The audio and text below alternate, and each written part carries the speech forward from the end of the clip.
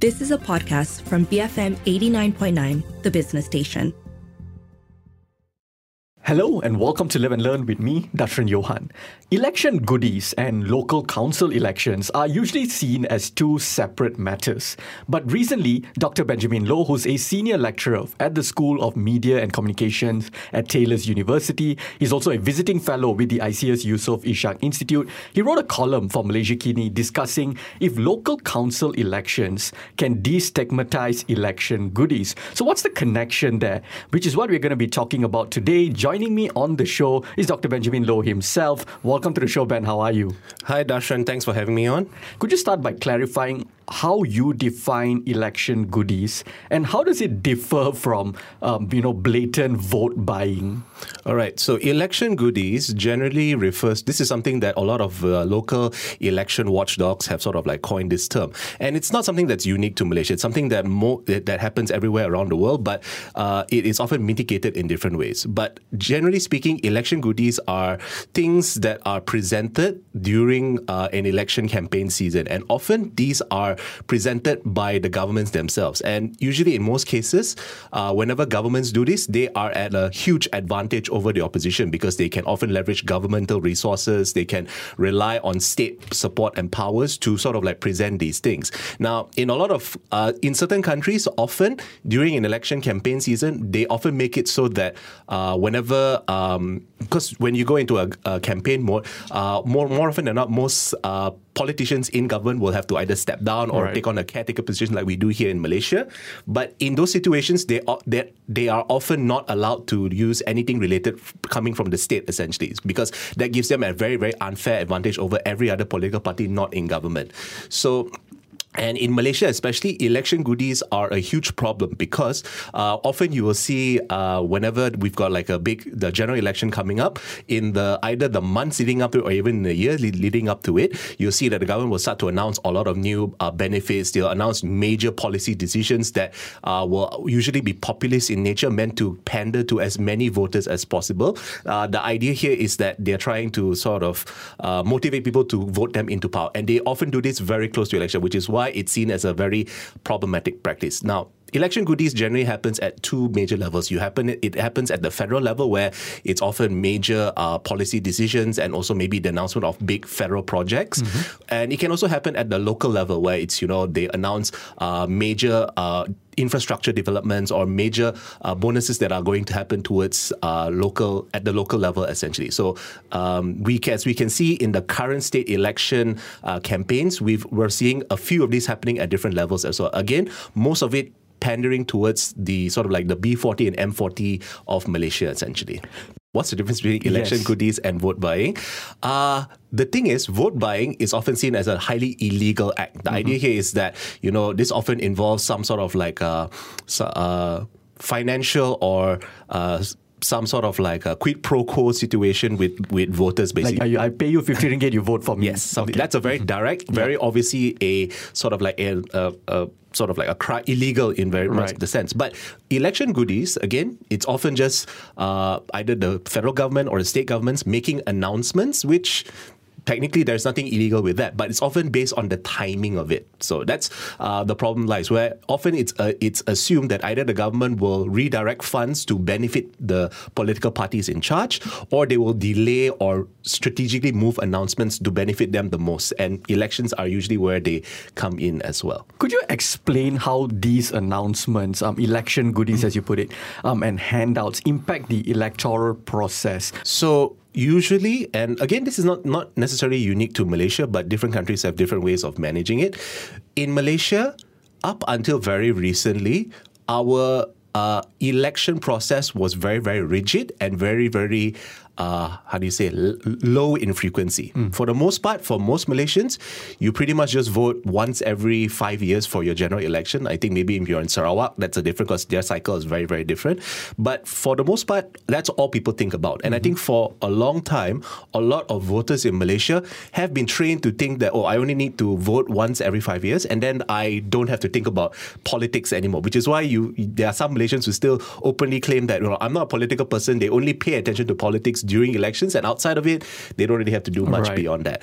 And when our country was having a very strong, we were having very good economy, everything was decent, the cost of living, everything was quite maintained very well. All of those things work, because I think for the majority of Malaysians under the sort of like the BN administration from before, that was really the main focus. As long as the country was relatively prosperous, nobody really would have anything to complain, which is why opposition found it very difficult to challenge it for a very long period of time. Right. But now, a lot of those economic issues are not really very clear-cut. You can see that no political party can really guarantee economic well-being, and that's one of the big challenges that we're seeing. So as a result of that, politics now is very, very unstable. You notice now, different, and I think even in the way that the election goodies that we're seeing right now is really focusing on alleviating many of the economic woes of the working and middle class in Malaysia, essentially. Right. Now, you wrote something very interesting in your article, and that is, in the last 3 years, and I'm quoting here, in the last 3 years alone, we've had at least one state election each year, and each is often treated as a proxy challenge to the mandate of the federal government. Since we are going to be having state elections again, in a couple of days' time, this idea that state elections, are treated as a proxy challenge to the federal government, a mandate of the federal government, this is a problem, isn't it? Oh, yes, definitely. And I think it also, again, goes back to the role of how most Malaysians have a very limited understanding of what their vote actually does, and it goes back to this whole idea of for a lot of people, they treat their local elected representatives as a one-stop service center to a certain degree, the idea here is that the people that you vote for are essentially lawmakers. Their main role is to basically represent your voice in deciding what laws will pass in either your state or at the federal level, essentially. So usually if you are voting for a member of parliament, they are going to be voting for laws that will affect all of the whole country. So it's basically, they are your voice to say how the country is governed. Mm-hmm. And at the state level, it's more about what happens within the state, essentially. And again, in Malaysia, there's not a lot of devolution of powers to states, essentially. So state assemblies don't really do much. It's often very, very, at the municipal level, it's very, very local in that sense. But for a lot of people, because that's the only people they have voted for. That's the only form of agency that most voters have. Usually people go to a lot of their local politicians or elected representatives for just about anything that affects them. Things like, there are potholes on my street, there's a clogged drain, or even like I can't get a job, or I've got issues with loan sharks and things like that. And the thing is, that is more of a symptom of the fact just that most Malaysians just, like a lot of the other governmental processes that are present, either are very oblique or they're not very clear, or it's just easier because, again, these elected representatives are very much visible. It's sort of like, I voted for this person, so that person should decide or at least point me in the right direction. Right. And again, until we sort of like break away from that, that's really going to be the reality. And so in that sense, when people think about voting, and because most state elections usually come in a general election together with the federal, all elections are seen as having a huge importance because we've been trained as a country, we've been trained to look at elections that way. It used to happen once every 5 years, so there was a degree of stability in between. But now, because of the new political situation, I mentioned there's a state election once every year for the last 3 years, basically. But again, we're not even, like right now, even today, there's still always this concern that could the federal government fall at any moment, essentially. And as a result, any form of voting where you give power to the people has that little bit of it can be seen as a proxy to the change in public opinion. Right. Yes. And that's what I want to ask, right? What is the implication towards the people, right, when it comes to, when the focus is not on, let's say when we're talking about state issues, the focus is not on state, instead it's on federal, right? Yes. It's a, like you brought up, it's a mixture of different factors, right? On the one hand, that's the culture this country has inculcated over the years. On the other hand, hand, there is fear-mongering by the big coalitions at the federal level. And on the other hand, there is this, like you rightfully said, when you look at how fluid our political landscape, there is genuine fear by the people that the federal government could change. And so they must treat state elections as sort of like I either support the federal government, like a show of support, or a show of rejection, because the federal can actually change. Or at least that's the sort of new normal people are getting used to.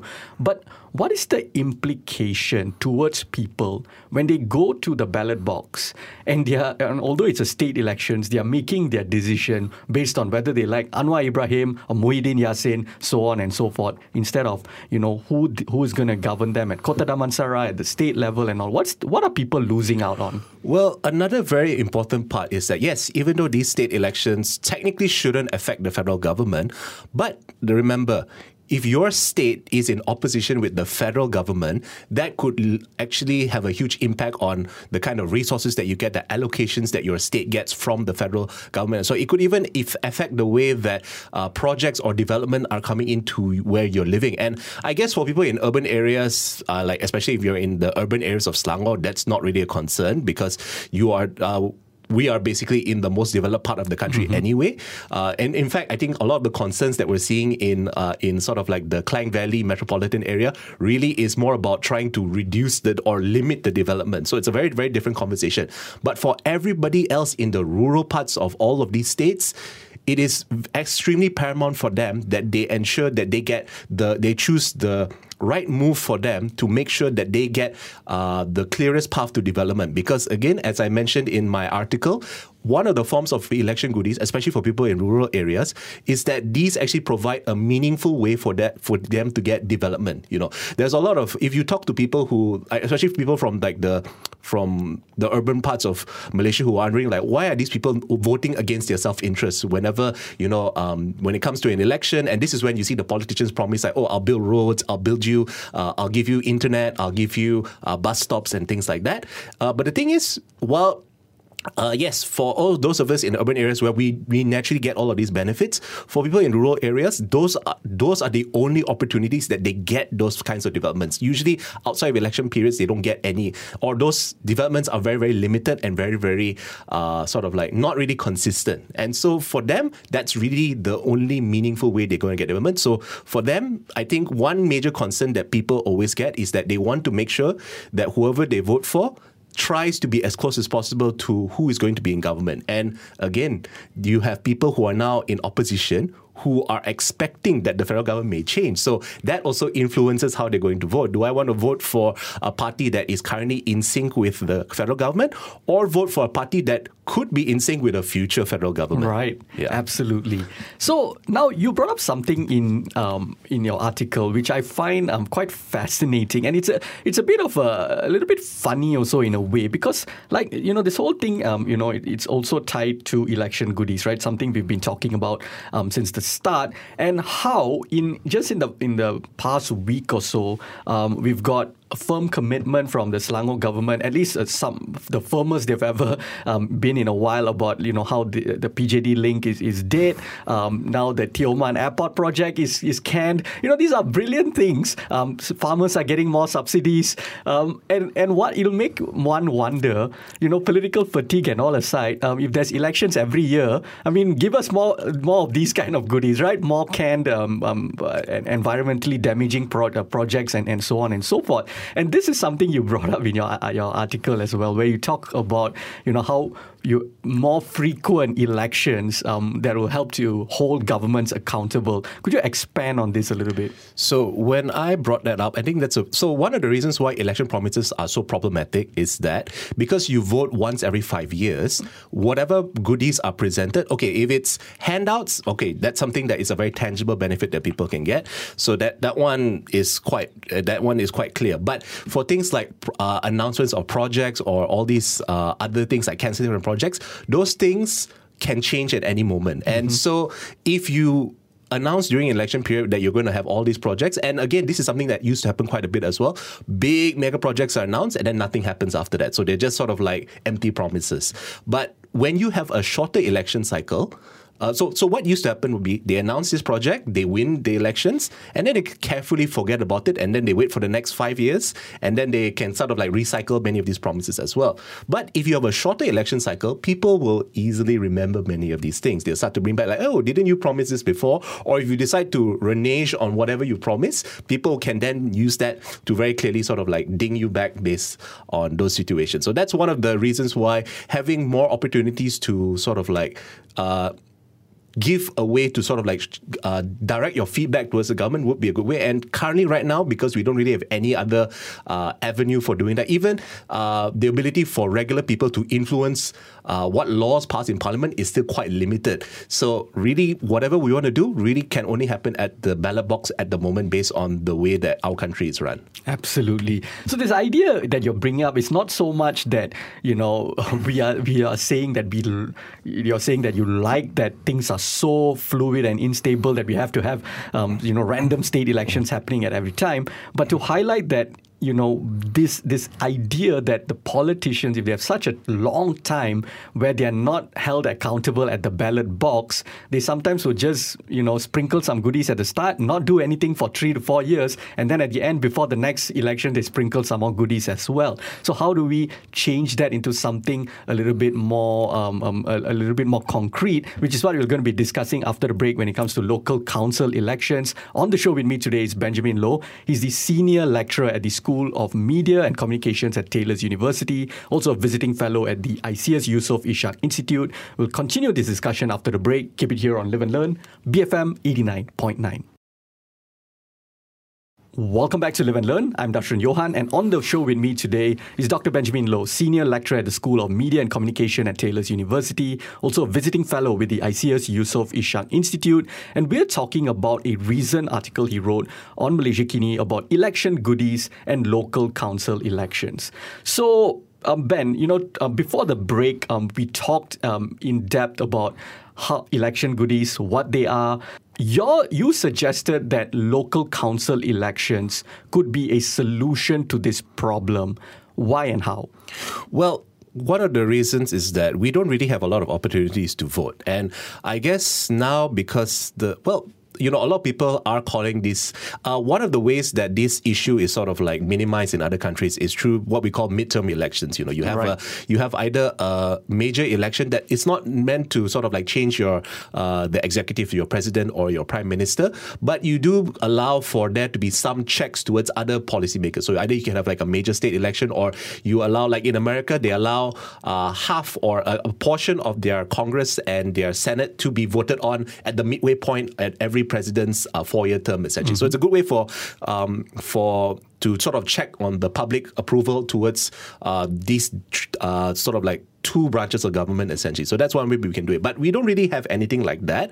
And to be honest, I think currently this state elections is being seen as a midterm, but it's too close to the general elections. Right. But, would you say that this, this whole, the way that the state elections is being, that people are campaigning, the narratives, the referendum, it would have worked better if, let's say, the state elections was happening in, let's say, 2024 at the end, or 2025, because now, in a way, even if you want to look at it as a referendum, the government only has had 8 months to do their thing so far. Yes, definitely. I mean, the reason why we're having these state elections is because of our constitution. Correct. They had to have it at this point. Yes. That's the point where that expires. Mm-hmm. To be honest, I felt that these state elections are unnecessary. They should have just been done together with the general election. But, again, states have the prerogative to decide when this needs to be done. And we're having another major election not even 1 year after the big general election that we have. So, and that was something that some people raised, that these elections cost a lot of money. Mm-hmm. But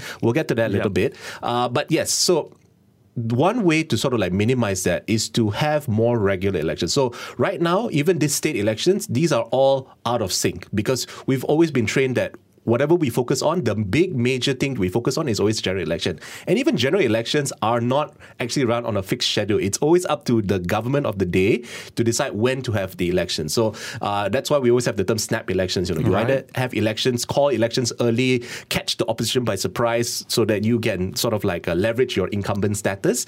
And in a lot of cases, they either delay it or they prolong it in certain ways as well. But the idea here is that there's always uncertainty. And when there's uncertainty, people can't make plans and things become more expensive as a result of that.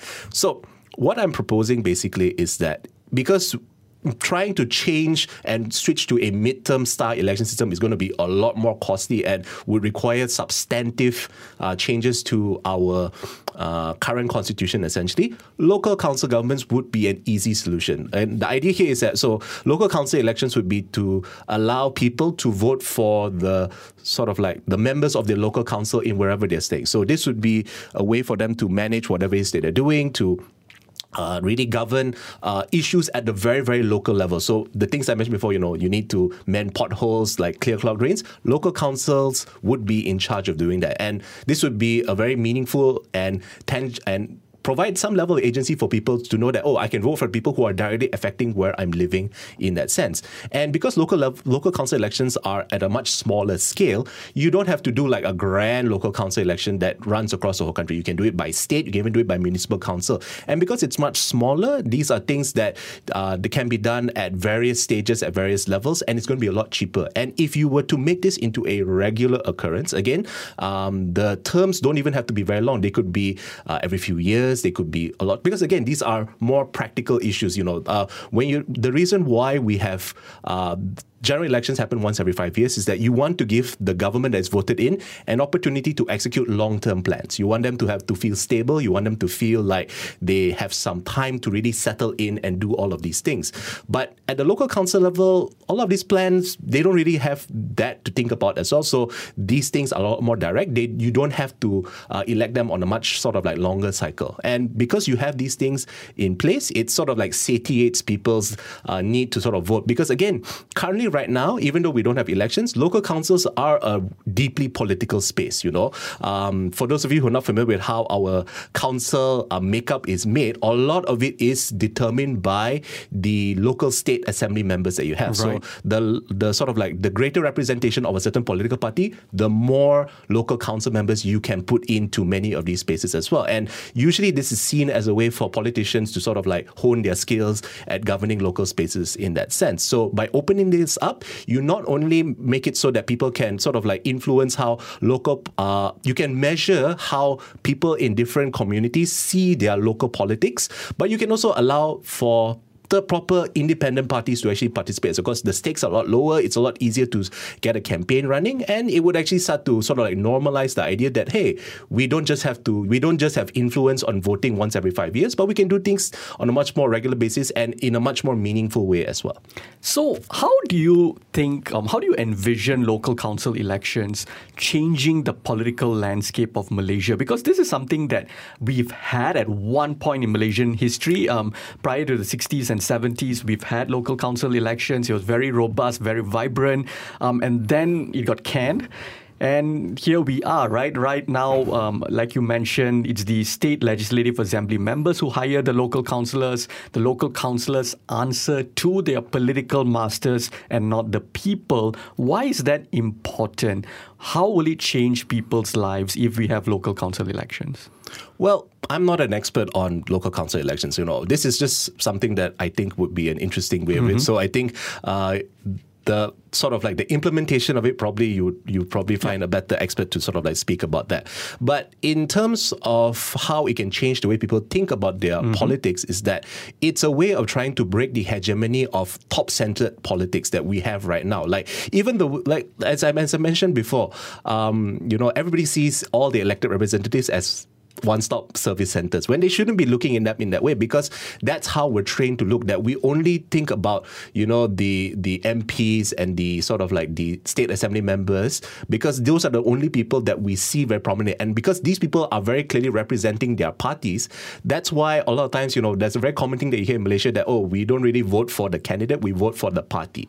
So when you break things down and you bring it to a much more local level, you start to sort of like you break that hegemony from the top where it's very, very party focused, and you really start to make people think, these people, this person at the local council level, he may be from a party, from this particular party that's part of the government, but he's doing a really bad job in this space.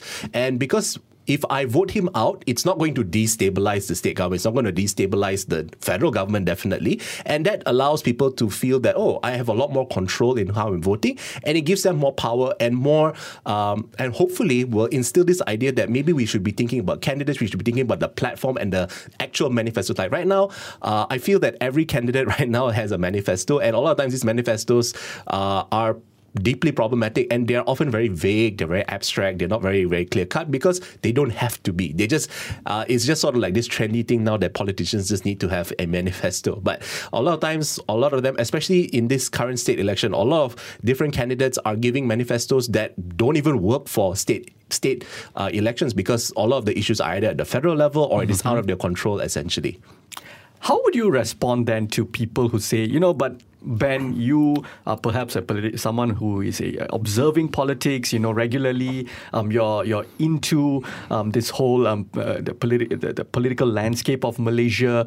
But, so you might enjoy more elections, you might want to exercise that power and all of that. But for the rest of people, we don't want any more elections. You are suggesting we want local council elections on top of state elections. Isn't that a waste of money, a waste of time and all of that, right? Like some people might look at it that way, especially given how fatigued people are with politics right now. How would you respond to them?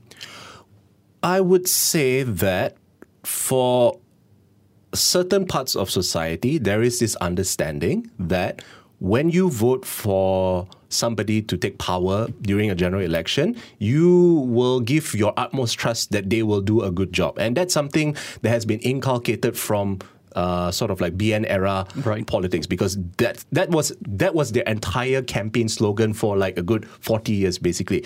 If you vote us out, say goodbye to your economic prosperity, because that was their main selling point, and it was really very good at selling that main idea, essentially. But now, no political party can even provide that to like a sort of like a comfortable degree, and so nobody really has that certainty. And I think this whole idea that people are not really into politics, people only want to vote every 5 years, I mean, that's really, for me, it's just people don't really have a good understanding of what actually can politics do. A lot of times it's this understanding that cost of living issues, economic well-being, these are things that the government has to solve, so it doesn't matter who's in charge. But the thing is, your vote does have an effect. And for the most part, there is also this understanding that people who feel that politics is not something that they need to deal on a day-to-day basis usually are part of the status quo. They benefit from the current political system, and that's why they don't need to think about it as well. But for everybody else, people in the margins, people who are oppressed, people who are not enjoying many of these benefits,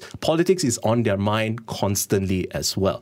So in a certain sense, I would say that, and I think on the issue of cost, one of the reasons why our elections are so expensive is because they are an extravagant expense that happens once every 5 years. Mm-hmm. So that's why all of our systems are designed to pretty much be focused on that. We make it in a way whereby everything, we sort of like pull out all the stops to sort of like to have these things once every 5 years. But as we've been seeing, that's not really the case anymore. Every time there's a state elections, there's always a few million that just gets that spent on those situations as well. And that's simply because all of these elections now are being treated as ad hoc cases. They're all seen as extraordinary, and we have to spend all that money because we don't actually have a system that supports that to make it cheaper. And if we were to regularize elections or make it so that we can build them on a schedule, we can make it more streamlined, and we can create spaces where all of these things are in place already. We don't have to erect new things to run it right there and then.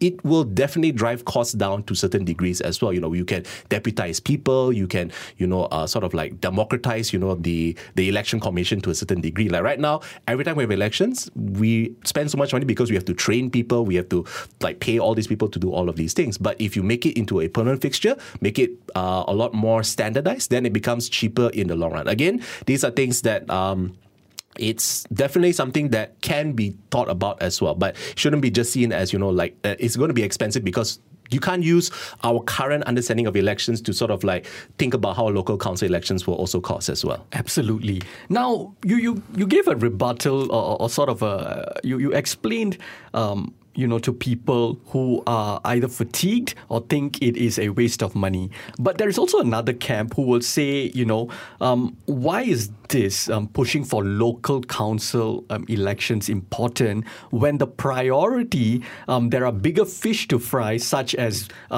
global economy or the green wave. So why do we even need local council elections? How do you expand on that? Oh, well, I think those two are quite different. Global economy, green wave is a Malaysian thing, right? Yes. So, yes. Well, I mean, I think that's, again, how we've been taught to look at that, essentially, that politics can only happen at the macro level. And a lot of the small things these are just things that you just have to deal with, essentially. That's the training of, 60 years of independence has sort of like instilled in Malaysians, essentially. And I think that's really like the wrong way of looking at it, because technically you should have some degree of control on other things as well. You shouldn't just be, okay, I vote for this party because they have a good sort of like plan of how to, say, deal with climate change. But I just hope that for everything else that affects me on a day-to-day basis, that they can also do a good job. But because the big picture issue is what they're focusing on, that I hope that all the other small issues, I just have to accept what they're doing. And that's not really the right way of doing it, because why should you compromise on your politics? You should be able to, and I think that's something that we're seeing right now as well. Previously, it was always that whichever party would be best for your wallet was always the best choice. But I think right now we're also seeing that Malaysians are starting to become hopefully a lot more open in terms of their political ideology, that you start to think about, okay, it's not just about who can deliver the most economic value, but your actual values as a party as well. What are the stands that you have on certain policies, certain issues, because those things are starting to become important for different groups of people, because they may not affect your wallet, but they can affect the way that you live your life on a daily basis as well, especially for people who are, again, as I mentioned, from oppressed or marginalized communities. Absolutely. And there's also this other idea, right, Ben, just to piggyback off what you just said, where you brought up this thing where politics is so macro, and that's how people always look at it. And people don't realize that even like the big picture issues that you for example, we're talking about global economy, or you want to fight climate change, you have to first start at the local level, or at least there are ties to the local level, how you build your highways, how you build, your roads, and all of this ties into the bigger picture of climate change and so on and so forth, right? There is that idea of building from the bottom rather than from the top. Okay, before we wrap this conversation up, Ben, would you have a final message, especially since we are just a couple of days away from the upcoming series of state elections? I would say, don't treat this as a proxy to the mandate of the government, because right now the current government, based on the way that they are giving all these election goodies during this thing, they very clearly see this as an important event, and it is a possible threat to their mandate, essentially. And I think right now, the reason why when a federal government feels threatened by whatever issues to its legitimacy, they are going to start to double down on certain things rather than focus on what it needs to be doing, which is to govern the country in a way that it sees fit. We saw this very, very spectacularly under Muhyiddin Yassin's sort of like tenure, essentially. He was embattled so much that he, shut down parliament. He sort of like restricted things in very, very different ways as well. And we are trying, and the thing is, that happened because he was under siege basically for an entire year. He was under siege basically.